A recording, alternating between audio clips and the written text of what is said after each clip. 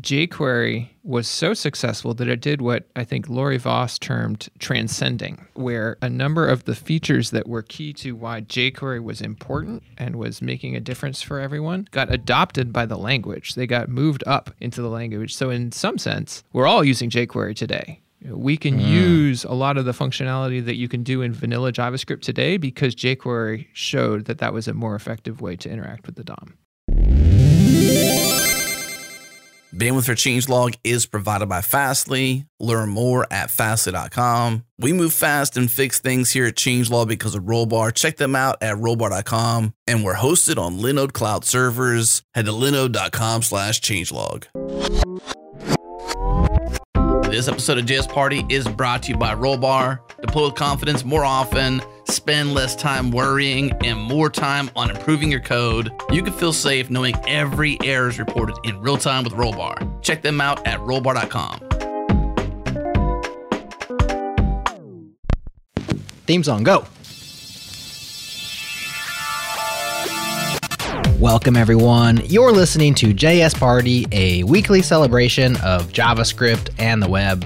We have a good one for you today. First up, we take a listener request and have an honest conversation about jQuery. Then it's time for something new. Our friends at Hot New Tech review tone.js for us. After that, we share our pro tips to finish off the show. Let's do this. Hey, it's party time, y'all.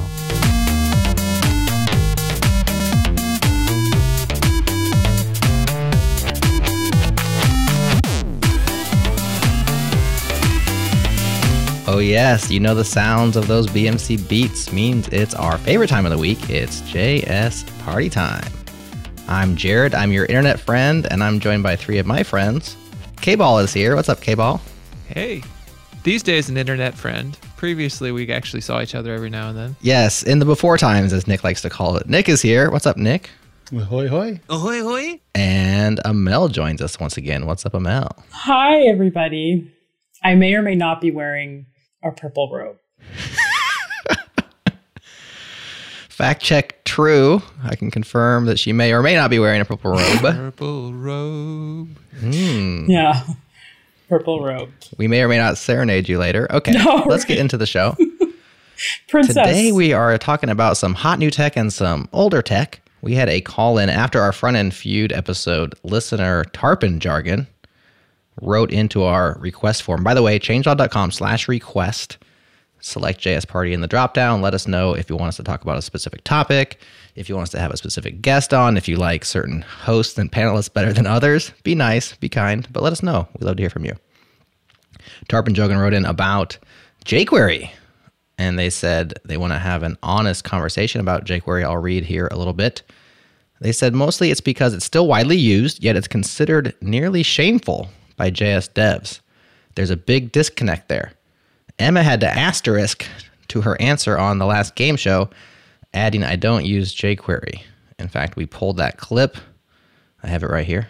Name a JavaScript library that you use often. We had React, which was the number one answer, 29 points. And we had jQuery, which was the number 4 answer with 6 points. So you both did very well there. I don't use jQuery, but it was the only thing I remembered. That's what he's referring to there. And they said ostensibly so people wouldn't think she used it. That's a very common theme. Even though I use the quote-unquote modern libraries and tooling, I love jQuery. I still find it very useful and get sad when I hear it get trashed. It has made and still makes the web a better, richer, and more interactive place. Even though you can do most things with vanilla JS, it's way more intuitive and way less code to write. Anyway, I'd love to hear you guys address the jQuery elephant in the room or on the web. Love the podcast. So there it is. Thanks, Tarpon Jargon, for writing in and sharing your thoughts. And we're not going to share our thoughts. First of all, Emma's not here to speak to why she said that, but I think there definitely is this somewhat like, I don't use jQuery sensation going around, because the truth is a lot of us don't use jQuery anymore, and new technologies have come about and have taken the web by storm. But I will say that I love jQuery. I'm not ashamed to say that I love jQuery. In fact, changelog.com is still a jQuery-esque web application. What does that mean? Insofar as we use imperative callback-based selectors to manipulate the DOM at times that we find necessary. It does not use a component library. It does not use React. It does not use anything else. It doesn't actually use jQuery. It's using a thing called umbrella.js, which is kind of a minimal jQuery, which is just less kilobytes. But I love it so much, I wrote an ode to jQuery. And I thought maybe I'd read that ode to you guys right now. Does that sound fun? That sounds amazing, Jared. Can't wait. jQuery. Try not to laugh in the middle. All right, let me start over because I'm already laughing. Thy jQuery, thy finest of summer dreams in the midnight. Don't steal my thunder here, Amel. It sounds a lot like what I wrote. No, this sounds like drunken Shakespeare is what I just said. Here we go. Drunken Shakespeare version. jQuery, your API was sweet like honey. We aliased you to $sign because you made us so much money. You were easy to grok with docs and blogs plenty. You made sure we waited till the DOM was ready. You were well adorned with animations and widgets galore, and so many plugins for us devs to adore. You taught many of us to map, filter, and extend. Those FP concepts keep paying dividends. The web was hostile, but you made it better, so we could build things fast and collect that cheddar. It may be time to call jQuery.fadeout, but you changed the world, and there is no doubt. So thank you, jQuery, for the amazing ride. $sign left paren document right paren dot hide. The end. Well played, sir. What do you guys think about jQuery? Oh, I wrote a poem too. Oh, let's hear it. Let's hear it. Wait, this is like a jQuery off. You realize I know, that, right? I'm gonna come up with like a rap battle to like throw my hat in this like jQuery off. Absolutely. Like, I mean, I don't know how much time Jared put into this, but like he told us this, and so I whipped it up on the side as we on were the fly. doing So he's already making his excuses why mine's going to be better. Go ahead, K-Paul. Much shorter.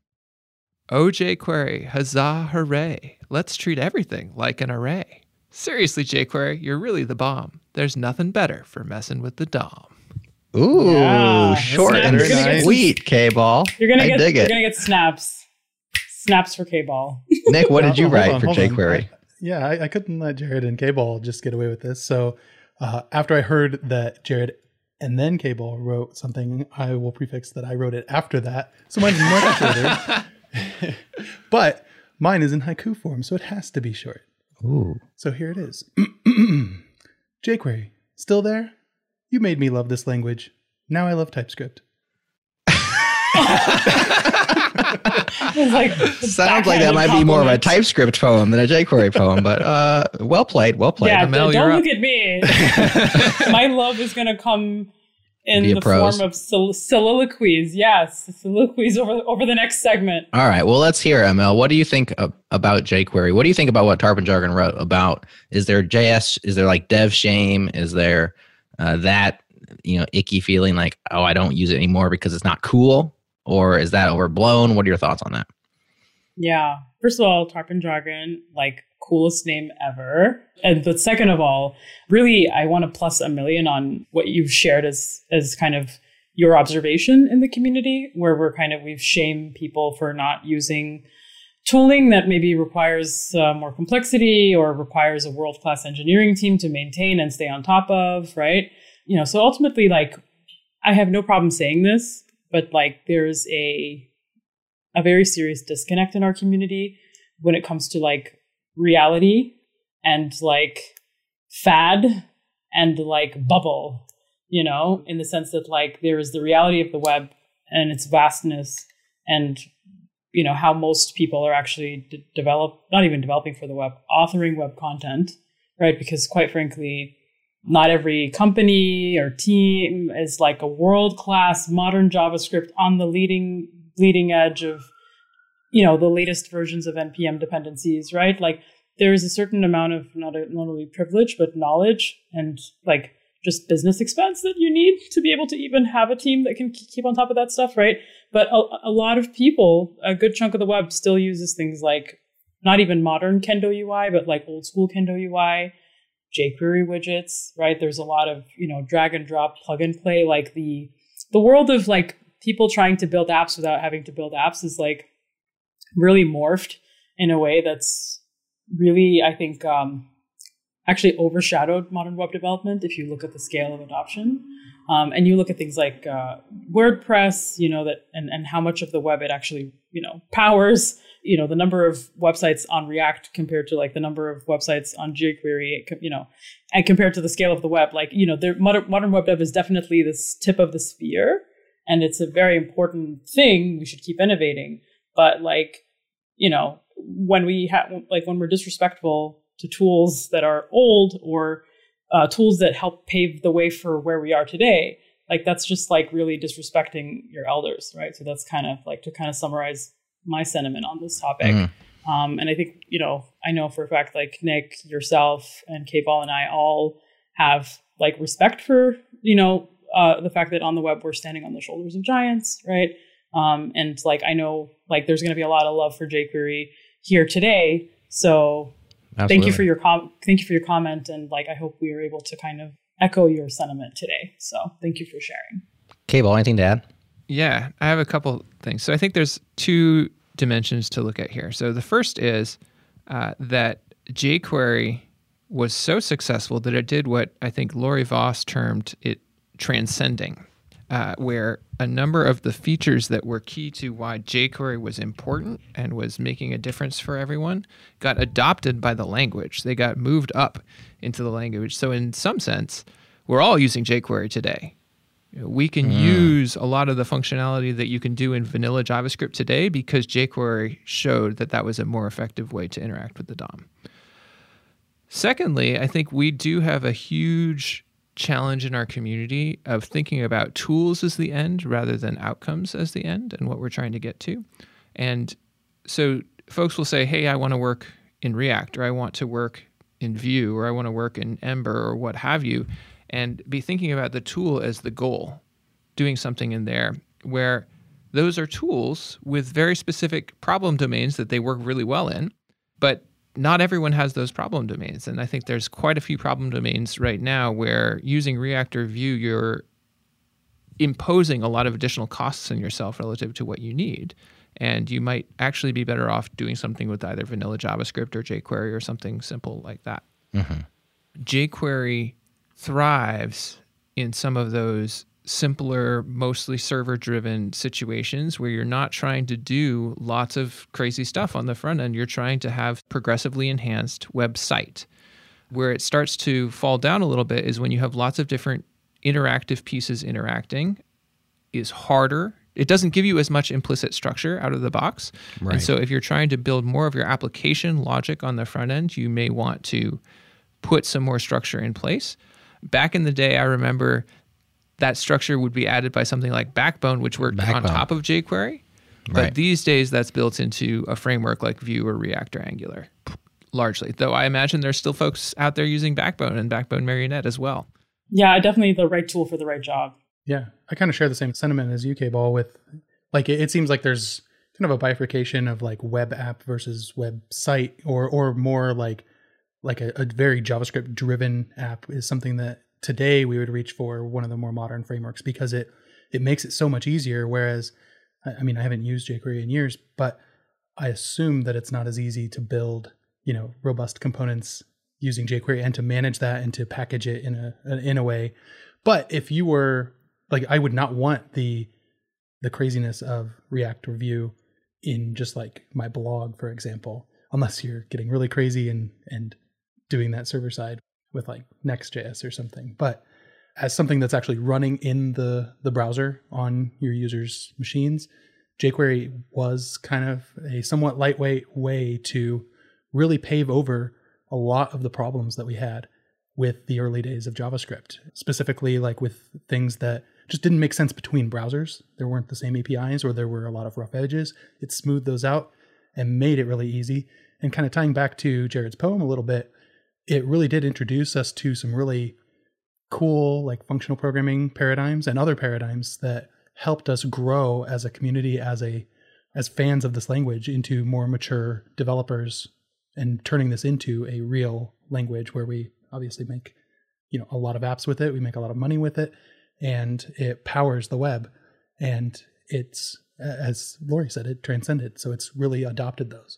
But I was trying to think of things that like I really would reach to jQuery for back in the day. And that was things like Ajax. It was just so much a better, such a better API than XML HTTP request. $.on or the jQuery object.on for event listeners, rather than like, where can I use onClick versus add event listener, and what events, like what is being passed to those event listeners, things like that. And then obviously getting rid of document.getElementById or trying to traverse the DOM in some weird way and just using CSS selectors. Just, it was so nice. Yeah, I agree that the CSS selector based interaction was really what made jQuery take off, because it was so easy to learn, especially alongside CSS selectors. You're already learning how to select elements via CSS selectors in order to style them with your CSS. And you could learn right alongside that how to grab those elements and manipulate them in JavaScript by using that exact same syntax, right, inside of a string.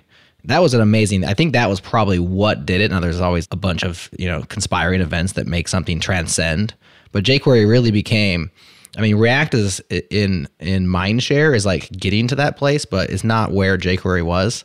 jQuery was so pervasive that there were people that were jQuery developers. And I know there's people that are like, I'm a React developer, and I advise against doing that. Please don't do that. If you need to market your skills like I know React, fine, but don't define yourself as a React developer. People who were defining themselves in mass quantities as a jQuery developer, they didn't know that it was JavaScript. They thought it was jQuery. That's how pervasive and ubiquitous it was. Now, by the way, those people who were jQuery developers, how transferable are their skills into today's economy? Not very transferable, right? If they deem themselves a JavaScript developer, or, hey, drop the prefix altogether, be a software developer, now you can play in any pool, right? But that selector engine was so game-changing, it really made jQuery take off. The combination of the selector engine and the kind of functional mindset for manipulating sets of elements, right? Like this idea of, hey, I'm going to use a selector to get a set of DOM elements. They're just going to be arrays, and I can filter them, and I can map them, and I can manipulate them. Like, I remember the first time I was introduced to jQuery. It was in 2007. I had been struggling with stuff on the front end, and we had just hired somebody who had more front end expertise, and he knew jQuery. And he was showing me this, and my mind was just blown with, oh my God, this is like, you have taken my next 3 weeks and compacted them to 2 days, right? Like totally. That type of improvement. Yeah, but you know what, K-Ball, you're talking about improvement to your workflow. And I think it might be worth it to kind of step things back for our listeners and like talk about why was jQuery invented? Like, right? Can we summarize like what problem it was solving? Because Nick touched upon it about interop issues with browsers, right? We had the DOM wars going on at the time. We had like all these browsers that weren't talking to each other or following web standards. And like we had IE that was like innovating and, in an actually very interesting way. Like people think it was bad, and it definitely in hindsight was bad. But what it did for the web was really pushed it forward.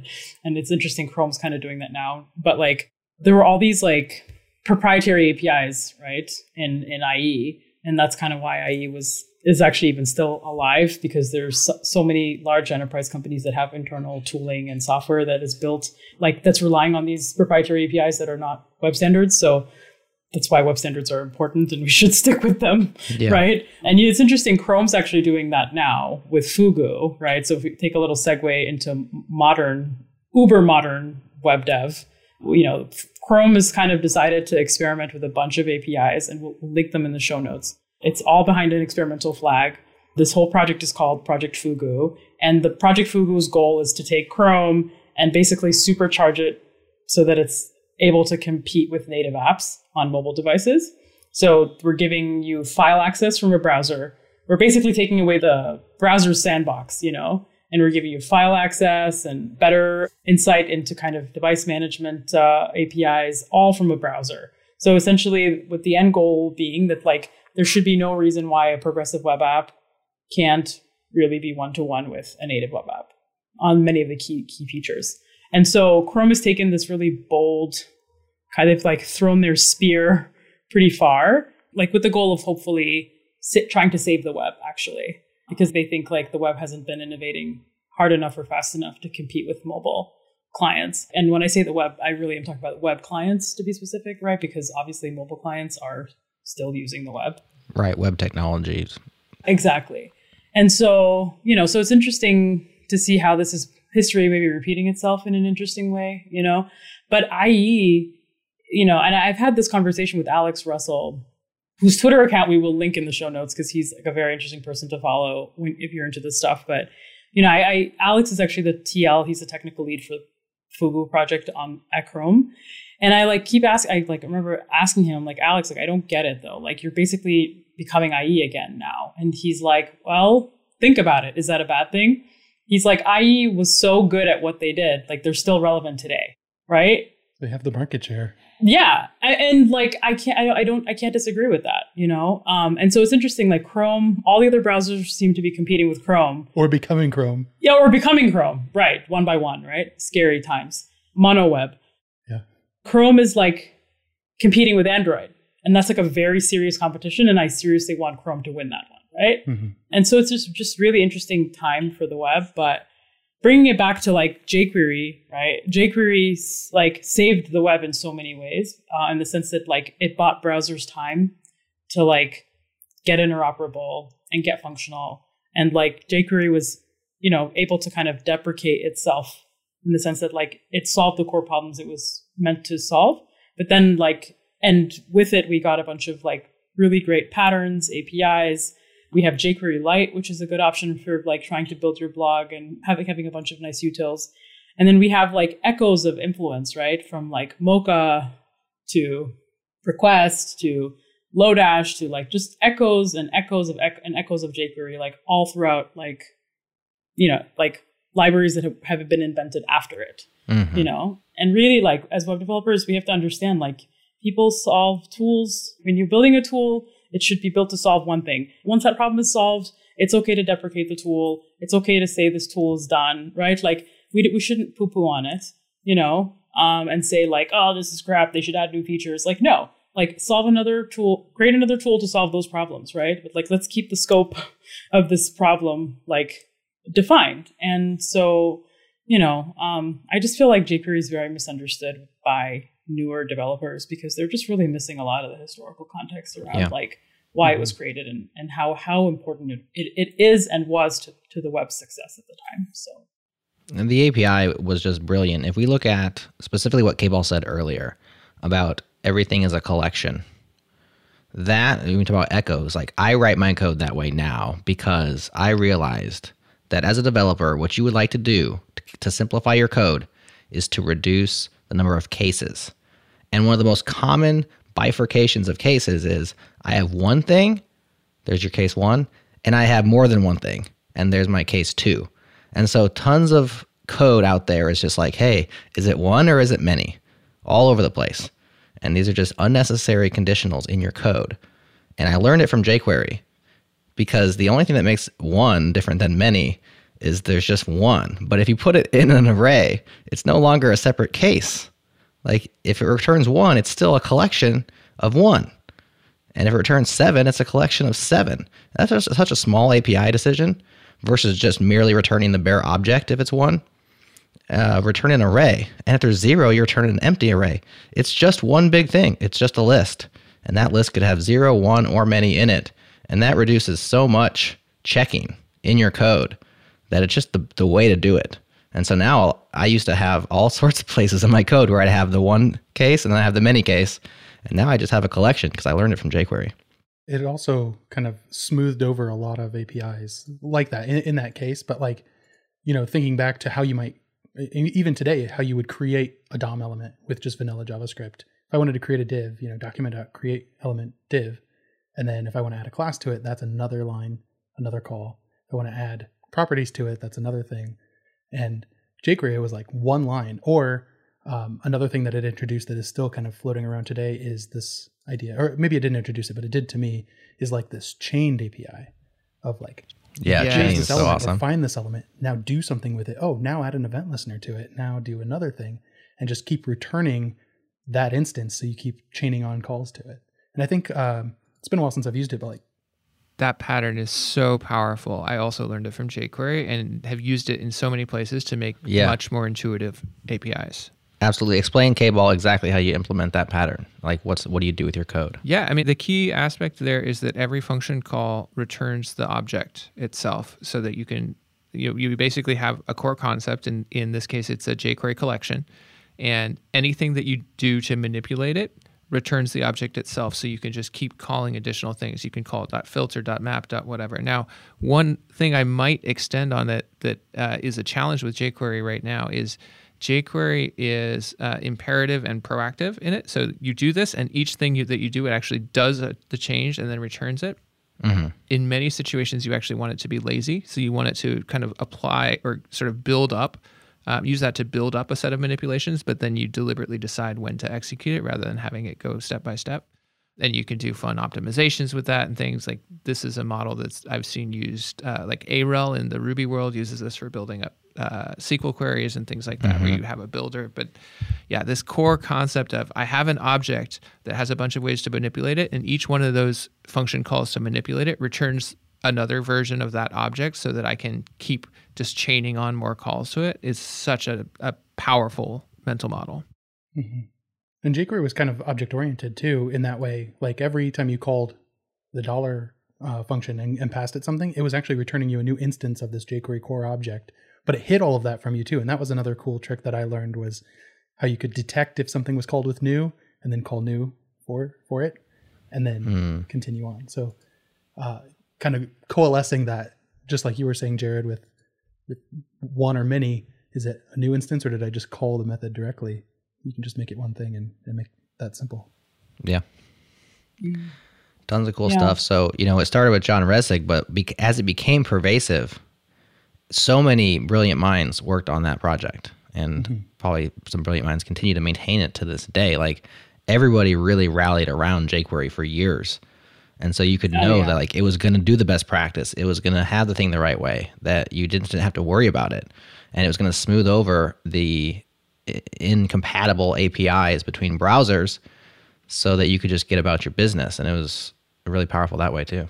Yeah, I got to work with some of those brilliant minds, if I can give them a shout out. Go for it. Well, yeah, when I joined Boku, Boku's a company that actually kind of was in many ways born out of, the DOM wars and folks who were working on jQuery who just started to work. They started a company together kind of, many years ago, it's over a decade ago. And folks like Corey Frang, Rick Waldron, Boaz Sender, Jory Burson on the community side, Mike Panisi, I believe, was involved also.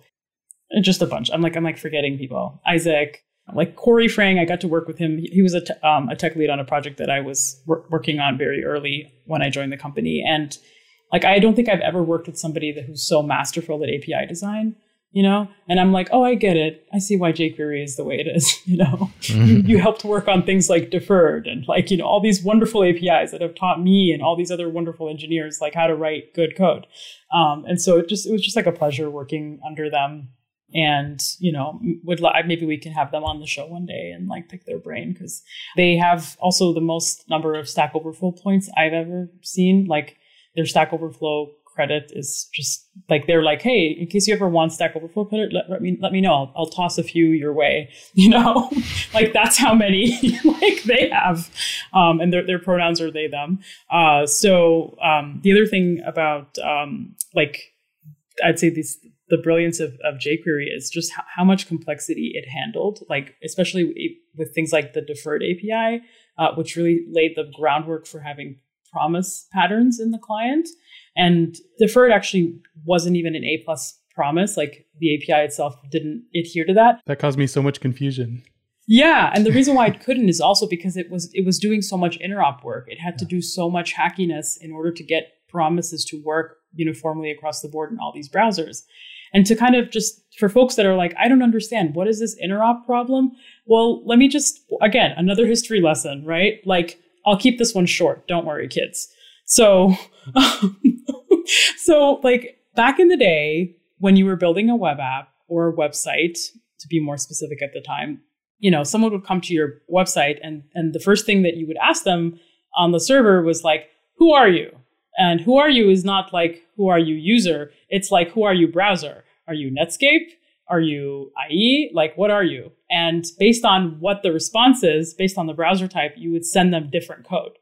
That's how bad it was. Mm-hmm. And it was a nightmare to maintain. jQuery just like made that problem like non-existent essentially.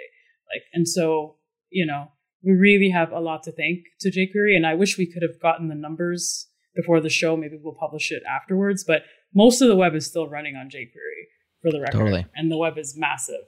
So, they also set the standards for documentation, teaching, conferences, community, really they paved so many things. jQuery documentation is still, I think, to me, golden standard for docs, hands down, So, and given the number of people that have to use it, it makes sense. It's also translated in different languages, it was written to support different versions, just wonderful docs. Really. Mm-hmm. A rich history, and it definitely changed the world, as I said in my amazing poem. And it continues, like you said, to be deployed in massive quantities to this day. I think the number is around 83%. That was last year, and that could be off. So we will look it up and get it in the show notes. I didn't have a chance to grab that. But an unbelievable amount of websites still have the jQuery object defined in their JavaScript. No shame in using jQuery today. As K-Ball said, it's the right tool for specific jobs, right? So you got to pick the right tool for the job that you have. And you shouldn't blanket pick any technology when you set out to solve some sort of problem, because you're not doing your job at that point. You're just cargo culting what you think should happen. You should analyze and decide. And there are problems for which jQuery is still a great solution. And the best of those are the ones that are already existing in production, right? They're out there, they're solving real world use cases, and they aren't broken. Now, if they're broken and you can't move faster because you got heaps and heaps and heaps of poorly factored jQuery code, you might have to do something about that. But if they're out there providing value and all you're doing is augmenting and extending them, if you swap that out for something else because jQuery is lame now, you're not a very thoughtful person. You need to think more and rethink that decision. So definitely no shame in the JS game if you're still using jQuery today. No, and Jared, one last fact before we end this segment. Angular, another library that changed the web and was pivotal in the web's arc, for how we got to where we are. Angular, for the several iterations of Angular, they launched it with jQuery Lite under the hood. And the Angular API was very jQuery-esque, and they were able to do what they did and the speed that they were able to do it, and as well as they were able to do it because of jQuery. jQuery was a huge component of Angular 1X. So just something else to keep in mind. We really our giants are standing on the shoulders of giants and we're way beyond the moon at this point. It's really just exciting to see how far we've come, and I'm excited to see where we go.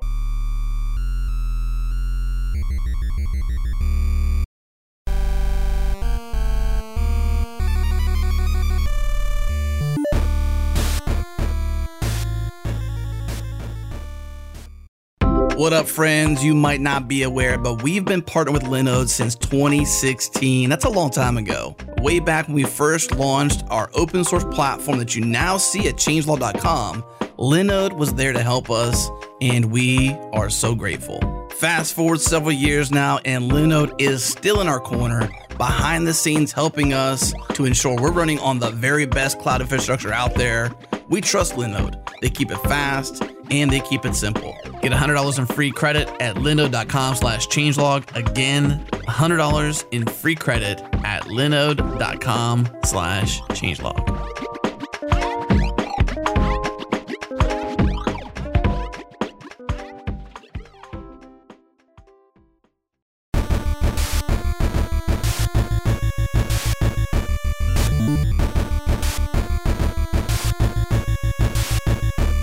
Hey, it's Judith and Rashali from Hot New Tech. Welcome to the party, ladies. Hello. Thank you for having us. Yes. Very excited. So this is a cool collab between JS Party and Hot New Tech. Tell the folks what Hot New Tech is. So it's hard to say what we are, but I can tell you what we do, which is every 2 weeks, we review an emerging tech. As engineers, there's a lot of pressure to stay up to date, and it's more fun to do it together. and we try to take the pain out of it, and we learn new things, and then we tell you the TLDR of if it's worth learning for you, and the trip ups we had, and some sociological commentary just for fun. There you go. Super cool show. I'm a big fan. And we thought we would integrate some of your TLDRs into JS Party from time to time. So here we are. We're going to talk about tone.js. We're going to roll your TLDR section of your show into this show. But for Charlie, what is tone.js so that people know once you TLDR it, what the heck you're talking about? So tone.js is a web audio framework for basically doing audio on the internet. And it's built on top of web audio API. So that's what it is, okay, in short.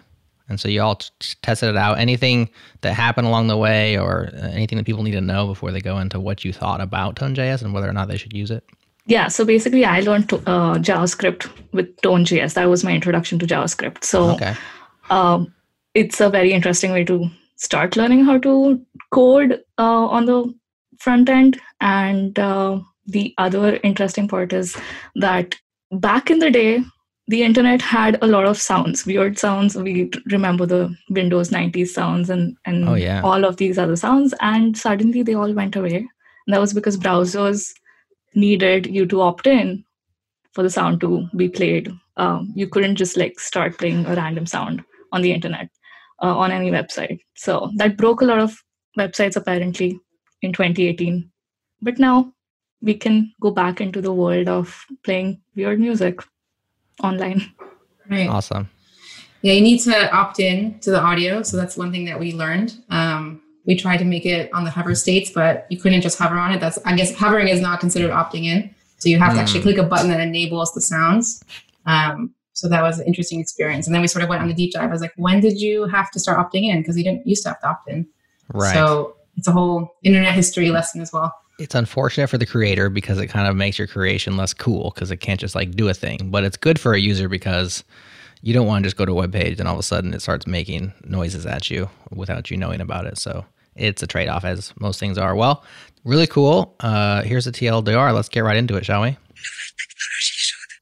뜨거운 새로운 기술.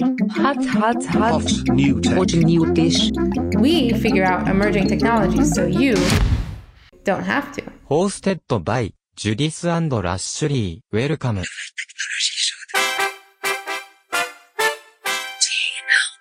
ratings. Let the games begin. Ease. Was it easy to use? I'm going to give it a 7. I think it's just a complicated one, and I think it reflects the sort of two directions of the library. I don't think it's easy to create music, period. So this is not a magical one. I think we should say that it's not easy to create good music. You can make bad music very easily. Interesting. I'm trying to decide if that's true or not. I mean, in my head, even creating bad music sounds hard because there's a level of vulnerability there. So I would say even bad music is maybe even harder because you're more embarrassed. Fine. Okay, I'm going back to the 7 because it was doable and there was enough examples and documentation. So it's definitely doable, but it's not like it's not like writing 1, 2, 3 on a paper. It's not a 10. I would give it a 7. So for ease, I would give it a 7 or an 8. 7. I'll give it a 7 too. You know why? Because I have a biased opinion with this because I started this in 2017. So I have seen the docs before. I've done projects with it and I learned JavaScript with Tone. So I can't really give it a non-biased rating. And my biased rating is 7 on 10. Docs. For documentation, I would give it an 8 on 10. Again, this is a biased opinion. I was leaning more towards a 7 on 10, but I do think because I like things to be spoon-fed to me and I want to be able to copy and paste everything. So that's my definition of a 10. So the copy and paste didn't work so well. There were some little glitches with the JavaScript and attaching yourself to, DOM objects. However, I would say the juice is in the GitHub because there's a million examples that work. I think it's underrated when a demo actually works. Right? How many times have you looked up a library and you're totally sold and then you click on the demo page and the demo's not broken and you're like, of course I'm not going to use this library. The demo's broken. So I have to say that the fact that all the demos in the tone.js library work, that's almost a 10 right there. And then you can look into the code, and that code you can copy and paste for the most part. So, I'm going to meet you on the 8 because there are so many working demos that are awesome. But I'll meet you on the 8. Fun. I'm going to give it a 9 on 10 because when I hovered on that button and it laughed, I laughed. It's so simple, but it made me laugh. So that's a 9 for me. That moment was really to watch you hover and laugh. To the laugh was just so satisfying as just a viewer. I think the delight of the internet has really gone down the drain, and it kind of reminds me of the 90s, or like when the internet was just strange and delightful. Yeah. And maybe that's just maybe back when audio was allowed and unrestricted, the internet was a better place. I don't know. When's the last time you laughed on a hover state? Yeah, exactly. When was the last time you laughed on a hover state is the question we should all be asking ourselves in 2020. Heat. Oh my God. So Heat, I think that one might initially give it a low rating because of the low market value of audio on the web. However, my argument would be that because I would say data is the hottest thing on the market right now. Everything's about data visualization, data maximization, data privacy, data. It's all about data. But I think that data sonification has a lot of potential. And there you have it. You can do that with this library. I agree with all of the parts that you said. What is concerning to me is that when I graduated, I learned JavaScript through Tone and P5. And when you basically apply to a job, if you know React, they're like, yes, you're hired. And then if you go like, what JavaScript? What stuff do you know? And I went like, I know Tone. And they were like, what the fuck is Tone? So it wasn't very hot when I was job hunting, but I had so much fun while learning it. So, you win some, you lose some. And I wouldn't want to learn JavaScript with React. That just sounds very boring. 7 on 10, like I can't give it more than 7 because like if there's a student who's like learning how to code right now, listening to this and goes like, oh, I'm going to try Tone and add it to my resume, I don't know how many companies are going to be like, oh, wow, what a great library to learn. Like, that's not what companies are looking for, unless it's like a specific audio company, which is also amazing. But if you're into open source stuff, then yeah, right. Use this library. It's fun. It's hot to a certain degree. And it's fun. Mostly. Yeah, I would agree with you that it shouldn't be the only JavaScript library on your resume. Yeah. But I think it's a hot tool to have in your box. Oh, for sure. And if you're a musician, it's like way too hot. It's like if a musician walked up to me and was like, I can code music, I'd be like, this is good. Clap. Yeah. So can I bump you up? We have to obviously have an average. So you say 7, I say 8. I prefer round numbers. Okay. Can I sell you on the 8? Fine, 8 it is. Hours it took to get that C# going. You're looking at 15 minutes. For us to get our hover states working before we sort of knew about the audio opt-in, I would say like an hour. Just to, also we had a CORS error with local audio. We had to spin up a server. So there's a couple small challenges, which are always going to happen with a new thing. So anyways, I would say an hour to like get something custom working, and then to actually create something with a custom song. I don't know how long, I've never done that. How long do you think it would take to make like a real song? Are we musicians or not? How long did it take you to get your first real project going with Tone? A day. Wow. But okay. I didn't know anything. Like I didn't know what trigger attack release was. Right. But that's how it is. That's how whoever's going to come into this isn't going to know anything. Are you saying if you're an audio engineer coming into it? Yeah, if you know a lot of these concepts, you would know like, oh, I think if I played a F, or what is it, music theory? Like if you knew what notes to play afterward. Like I just made noise. at the end of Okay. An hour, how long it took for us to get something that we wanted working was 1 hour. Yes. Thanks for tuning in. Gracias. See technical details and more at hotelnew.tech. Yeah. Okay, we're done. Bye-bye, cutie. What's up, party people? I want to introduce AWS Amplify as a new sponsor here at JS Party. Amplify is a suite of tools and services that enable developers to build full-stack serverless and cloud-based web and mobile apps using their framework and tech of choice. Amplify is built to make front-enders successful because you can use your existing skill set to build full-stack apps that in the past would require deep knowledge around back-end, DevOps, and scalable infrastructure. Amplify simplifies all of that. Amplify gives you easy access to hosting, authentication, managed GraphQL, serverless functions, APIs, machine learning, chatbots, and storage for files like images, videos, and PDFs. Check the link in the show notes for details or head to awsamplify.info/JSParty. Again, awsamplify.info/JSParty.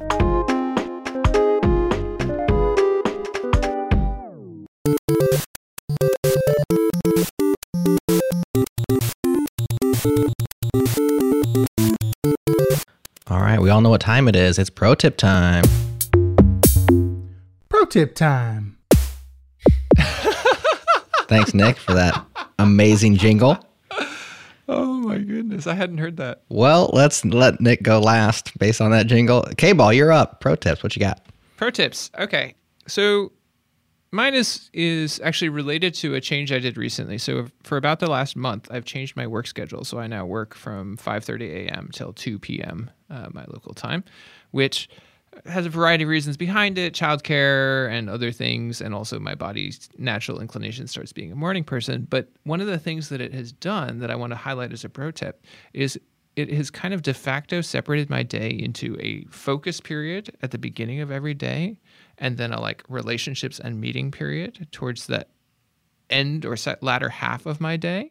So no matter what happens, there's almost nobody on my team who's awake when I'm first getting up. And the few people who are, like we have a couple of folks in the UK and a couple of folks on the East Coast, like there's not much going on there. So I always get a chunk of time in the morning to focus, which is amazing. I've been so incredibly productive with that time this last few weeks, and it's amazing. And the other thing that having that dedicated focus time has done is it's made me feel much more free to schedule just relationship-based one-on-ones. Let's do a coffee chat. Like we used to walk to the coffee shop. We can't do that anymore, but like let's each independently have our coffees and chat and catch up and see how you're doing. And that's actually been wonderful too, because I feel more connected to both my coworkers, and I've been reaching out to friends I haven't talked to in a long time and things like that. So my pro tip is schedule your day. Ideally, find a way that you can block off. I'm sort of implicitly blocking off that early focus time by just having it be a time when nobody else wants to be awake. But I think have that focus time, and then also deliberately block off some time or schedule some meetings or whatever it is that are just about building relationships, connecting with people, having that, interhuman contact that we all miss so much today in COVID land. That's my pro tip. Love it. Good stuff. That's a legit pro tip, because it's really serendipitous, because this week I started adding focus time blocks on my calendar, because I was like getting to the point where like I'm not getting any of my own work done because I'm putting out fires or helping other people. Mm-hmm. I have to like remind myself it's okay to say no sometimes, So yeah, it's like the life of a tech lead. It's, you're just constantly in a new term that I heard recently called push mode, right? Where people are pushing things to you and you're like, yes, no, this way, that way, blah, blah, blah, blah, blah. Like I do like 10 code reviews a day, for example, right? That's one way of people pushing things to me. Mm-hmm. But then like you need to do your pull work, and that requires like actively clearing your mind and like pulling work. That's very different than push. And I thrive on push because, I like very good at context switching, yada, yada, yada. Right. But like pull is something I can do well if I plan for it and make the mental space. And that's like my focus time is working towards that goal, And so like I set a 15-minute reminder for me before my focus time so that like I'm not late for my focus time. But like and it's at the same time every day. And like I'm really trying to move meetings around and cancel things and ask people to reschedule if it's not an emergency. So I just need to train myself. I'm like training to like focus for 2.5 hours a day. Like, let's see if I can do it. I was just going to ask you how long that block is. Sounds like 2.5. Yeah, 2.5 at the end of the day. Because I just need to deal. I have the hardest time focusing at the end of the day. That's usually where I do all the push stuff. Yeah. I'm not sure which one it is, but it's like emails and check this and read that because I lost my ability to think deeply by then. Yeah, I hear you. I totally have that. That's one of the reasons why doing this, because I used to grab my focus time when I could, and it would be in different times of day, and like switching to the early schedule. So I always get that at the beginning when I'm fresh is so good. I got into it for childcare reasons. I think I'm going to keep it. This is a life changer in some ways. Yeah. Well, I guess like for me, it's just to full disclosure, I have a secret focus time, which is like morning hours. But I don't tell anybody about it. Right. Don't schedule it. I don't really. Yeah. I'm not responding to Slack messages before 10 a.m., for example. Right. But it also helps. Like some of my team is they're in the West Coast, so that helps a little bit. But yeah, I agree. Mornings are absolutely the best. I just have to be available for meetings and stand-ups, and that's the challenge for me. Like I can't those are like prime time hours, and I have to just be available. Unfortunately, But yeah. That's what Saturdays are for, right? Just kidding. No working on weekends. I don't ever work on weekends. ever. Well, that has been your piling on the K-Balls pro tip. Do you have your own pro tip? Yeah, my pro tips are really different, though. So I think Nick should go, and then I'll go. How do you know Nick's are going to be the same? I don't know if Nick's are... Okay, well, because mine are they're like technical and lame, and I think K-Balls was like, oh, yours are technical mine's also and technical and lame. Okay, so fine. We have no good options here. Get us started. K-Ball wins on pro tip. But all right, so I have 3 pro tips. One is for folks doing a lot of responsive, not even responsive, like it's for folks responsibly designing web applications, right? Like I don't even want to call it responsive design anymore. But unfortunately, the name of the app is responsively. There's a great Chrome extension or any, I actually don't have the list of browsers supported, but unfortunately, I do all my development on Chrome and then I test on other browsers only because Chrome DevTools is what I'm most comfortable with. My primary browser, however, is Brave or Firefox Focus or Firefox. Those are my 3 that I use for everything else.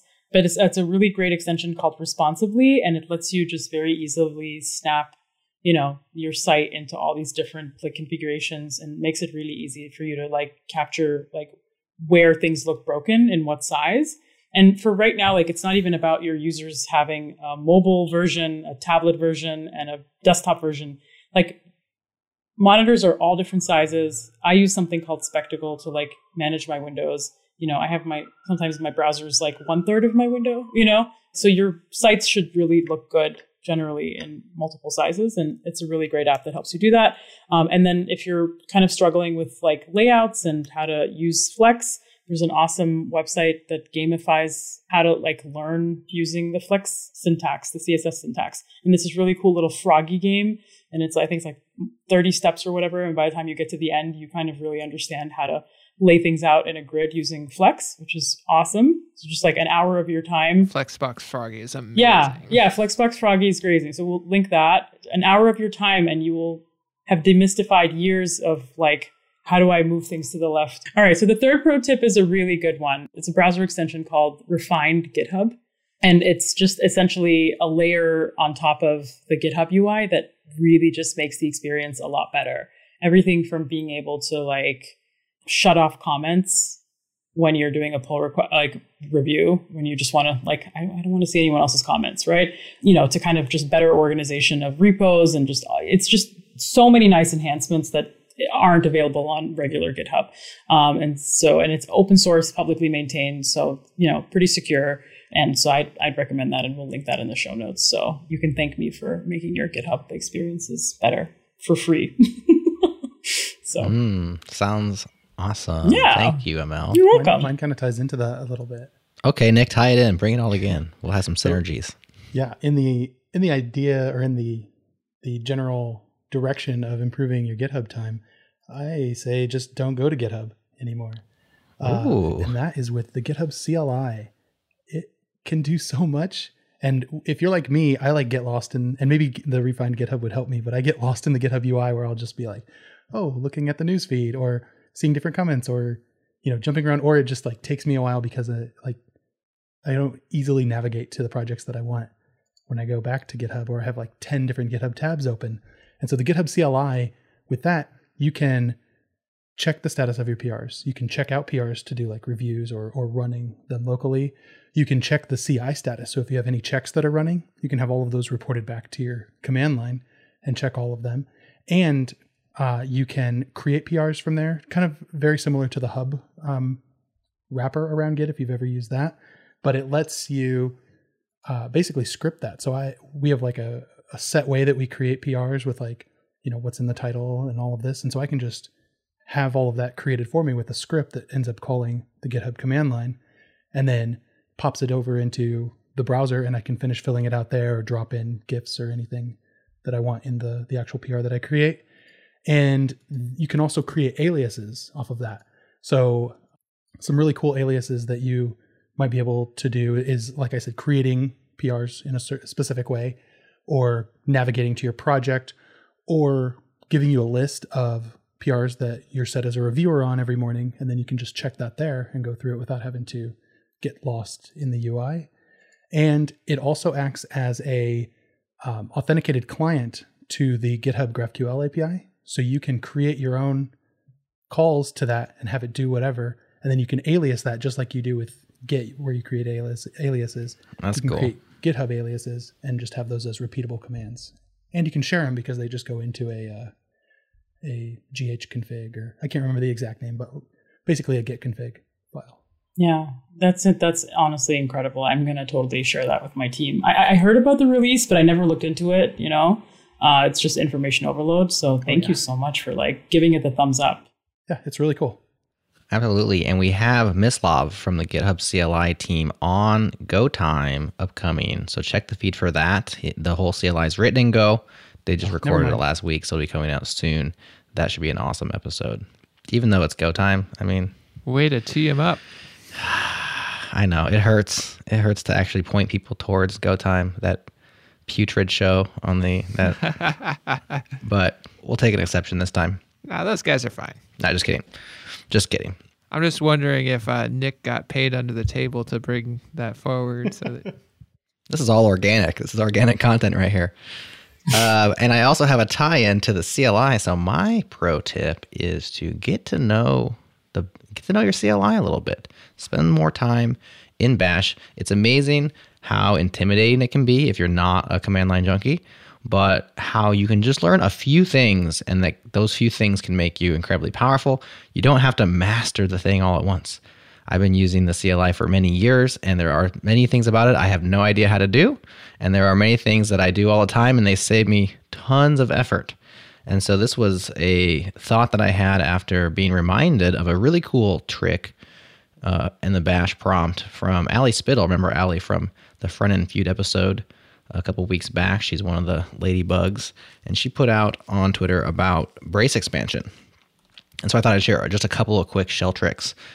Brace expansion is a really cool trick where if you start to spell a word, you can put curly braces around any section of that word from the command line, and it'll expand it into multiple versions. So why would you care about this? Well, you can create a bunch of files really quickly, all with the same names, by using that. So an example that she put in her tweet, which we'll link up as well, is if you use the touch command, which the touch command just creates a file, and then you say touch button, and then you give the curly brace .js, .css, .html, and then the close curly brace, it will create those three files. So it'll create button.js, button.css, button.html. It's a very cool trick. Super key for renaming things too. Like if you have a file you just want to rename slightly, it's so helpful. Yes, absolutely. And you can do pattern matching that as well. I only use that to rename. I actually only use that to rename. I've never used it in the way that you described, Jared, but I'm going to start doing that now. Absolutely. I use it to rename file extensions. It's the, you know what I mean? K-Ball knows what I'm talking about. Totally. So that's the cool thing about about these tricks inside of the shell is everything's composable. So brace expansion is just a feature, and you can apply that feature in all these different contexts, like creating files, renaming files, finding files. And so maybe you didn't know you can use it that way. That's another way you can use it. Another quick pro tip on the command line is the bang operator, the exclamation mark. So if you want to go back through your history and you don't want to hit the up arrow like 75 times, but you know that like you did that git command recently, you can do exclamation mark, the bang, and then you can start to type the command, git space, and then maybe you remembered it was a git add. So you start to put add, and then you hit enter. You don't have to do the whole thing. You have to match just the beginning. It will re-execute the last time you started a command with git add. Now, sometimes that can be scary because you're like, well, did I do it the last time or was it 3 times back? I can't remember. So there's a way that you can get around that by appending :p at the end. So if you do bang and then your command you're trying to find, :p, it will bring that command up and show it to you, but it won't actually execute it. So then you can look at it and be like, yep, that's the one I wanted. Just a great way to quickly pull up a history thing without having to go dig through the bash history. Yeah, I think it's called like recursive search. Is that what it's called? I just always called it bang. Yeah. Yeah. Nobody told me how to call it. So yeah, that sounds right. Well, no, I think, you know what? I think the recursive search actually, it's all muscle memory for me. Right. It's like it involves R, so maybe not. But yeah, bang might just be the last one. Can I piggyback a small one? Yeah, I got one more, but pictures in. You got one more. I got one more. Okay. Mine is just like, you know how when you're switching branches, it's like super annoying to like keep typing out the branch name, especially if you don't have bash autocompletion. Yes. So if you do git checkout space dash, it'll just take you to the last branch, and you just keep doing that. You can switch back and forth between branches. So git checkout dash, it'll take you to the branch you last checked out. Git checkout dash. It'll take you to the right. Yeah, it'll toggle back and forth. In fact, CD works the same way. Yeah, that's cool. So CD space dash or hyphen will go back to the last directory you're in, and then CD dash. So it's the same thing. It'll toggle back and change directories. So again, multiple applications of that dash is awesome. Do y'all use pushd and popd? No, but please tell us about it. I don't use pushd and popd. It's fun. Is that where you have like a list of often used? It lets you maintain a stack of directories. So like I want to go into this, I push D in, and then when I'm done doing whatever I'm doing there, I pop D and I'm back to wherever I was before. And you can do a nested stack however deep you want. We could have a whole episode on command line pro tips. This is getting good. Also tree, download tree, brew install tree. Tree is like one of the first things I do when I like set up my dev machine, which by the way, like people are starting to set up their own repos for like dev box configs. It's like going beyond dot files now. It's like, here's all the scripts I need every time I set up a new machine. And that's really smart to do that. This is the kind of stuff Nick just freaks out about. Nick is like, ah! Okay. He's like, I have so many things to say. Jared is like, we need to go. Yeah, I use all of Nick's dot files, and I keep getting confused because he's got so much in there. I'm like, wait, where did that come from? What's that thing? I have to say one more thing that kind of ties into that and goes back to Git a little bit, or GitHub a little bit. And that's one other pro tip is with GitHub code spaces coming out, if you have a .files repo on your GitHub, when you create a new code space, it will look and see if you have a .files repo, and it will set up your environment with that .files repo. And in my case, I have an install.sh file in there. It will run that to set up my environment. Wow. That's amazing. So cool. Yeah, I got that demo live from Scott Hanselman, which is crazy, like months ago, and it like blew my mind. And like, thank you for reminding me that exists. I tend to like be very skeptical of like big tech cloud software. I like waiting a year or two before getting on that bandwagon because there's just a lot of, for sure, this is going to change the world, and then it's dead. You know? So we'll have to see how widely Codespaces gets adopted before we can get excited about it. But with that getting automatically set up, it's really easy for me to then pop into my Codespace, open the terminal full screen, and just use Vim. So it's I'm game changer for productivity. Game changer. You can also just use Vim on your computer, you know. It's right there. Now I can do it on my iPad. Yeah, but let me share my last pro tip. Dang it. I got one more. Okay, sorry, Jared. Come on, this is a good one. All right. Backticks. Okay. Command substitution. So if you type a command like which git, you guys know what that command will do? Which git. it will show you the full path to the Git binary that you're going to execute when you type Git. Because Linux has paths, and when your execution path picks up the first one, you might want to know which Git I'm actually going to run. So which Git. Now, if you wrap that in backticks, it'll actually return that value to the previous command. So backticks is like the up with the tilde operator up there on your upper left hand side of your keyboard. Backticks which Git. So if you have like a script in your path somewhere, as many of us do, and you want to edit that script, and you're not even sure where it is, all you have to do is type vim, because that's what we all do with editing is vim, and then space, backtick, which, and the script name, backtick, and it will actually open it up in vim. So it'll return the path and pass it back to vim. Vim's expecting a file path, and it will open it. That's just one use case. There's tons of different ways that you can take those backticks and send the output of that command into other commands. Really cool. Can I jump in briefly on that? Please do. Please do. Generally, so $paren will do the same thing, but it's much easier to nest things. So you can't really nest things with backticks, but if you use $paren instead, then you can actually nest multiple $parens down inside, and you can do multi-layered substitutions.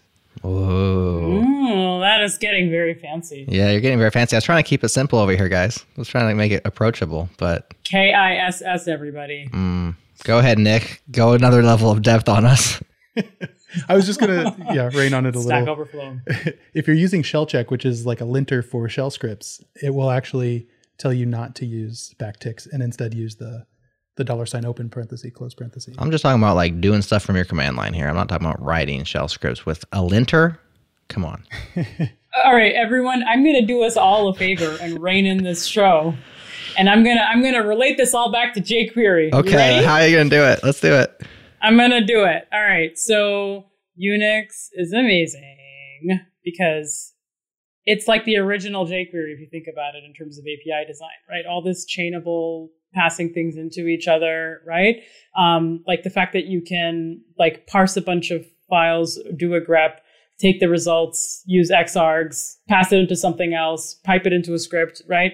Like it's just the original, I don't know. I feel like chaining, like they invented like programming chaining in a way that like I think just like set the bar for like I would say productivity and process improvement, and you know, and yet like having some semblance of control flow. So I don't know. So kudos to Unix for I think maybe being the original like grandfather of computing and like good computing patterns. I would say, you know. Yeah, I will agree with that. And I think jQuery is the princess of the web. Always princess. Forever princess. You're forever our princess, jQuery, and we will forever appreciate you. All right, that's our time. That's our show. Thanks so much for partying with us. Next week, you know what's coming back. By popular demand, Front End Feud is back. We have a brand new cast of characters and some returns as well. Thanks for listening. We'll talk to you next week. We would love to know if you enjoyed the Hot New Tech segment. Please comment on the episode on changelog.com, tweet at JSPartyFM, or hop on our Slack and let us know if you'd like to hear more reviews from Judith and Rashali. Thanks again to Tarpon Jargon for teeing up this honest conversation about jQuery. You can request episodes like Tarpon Jargon did at changelog.com/request. Select JS Party in the dropdown and let us know what topics or guests that we should feature next. Our music is produced by Breakmaster Cylinder, and we are brought to you by awesome sponsors. Thanks to Fastly, Linode, and Rollbar for your continued support. That's all for now. The Feud returns next week.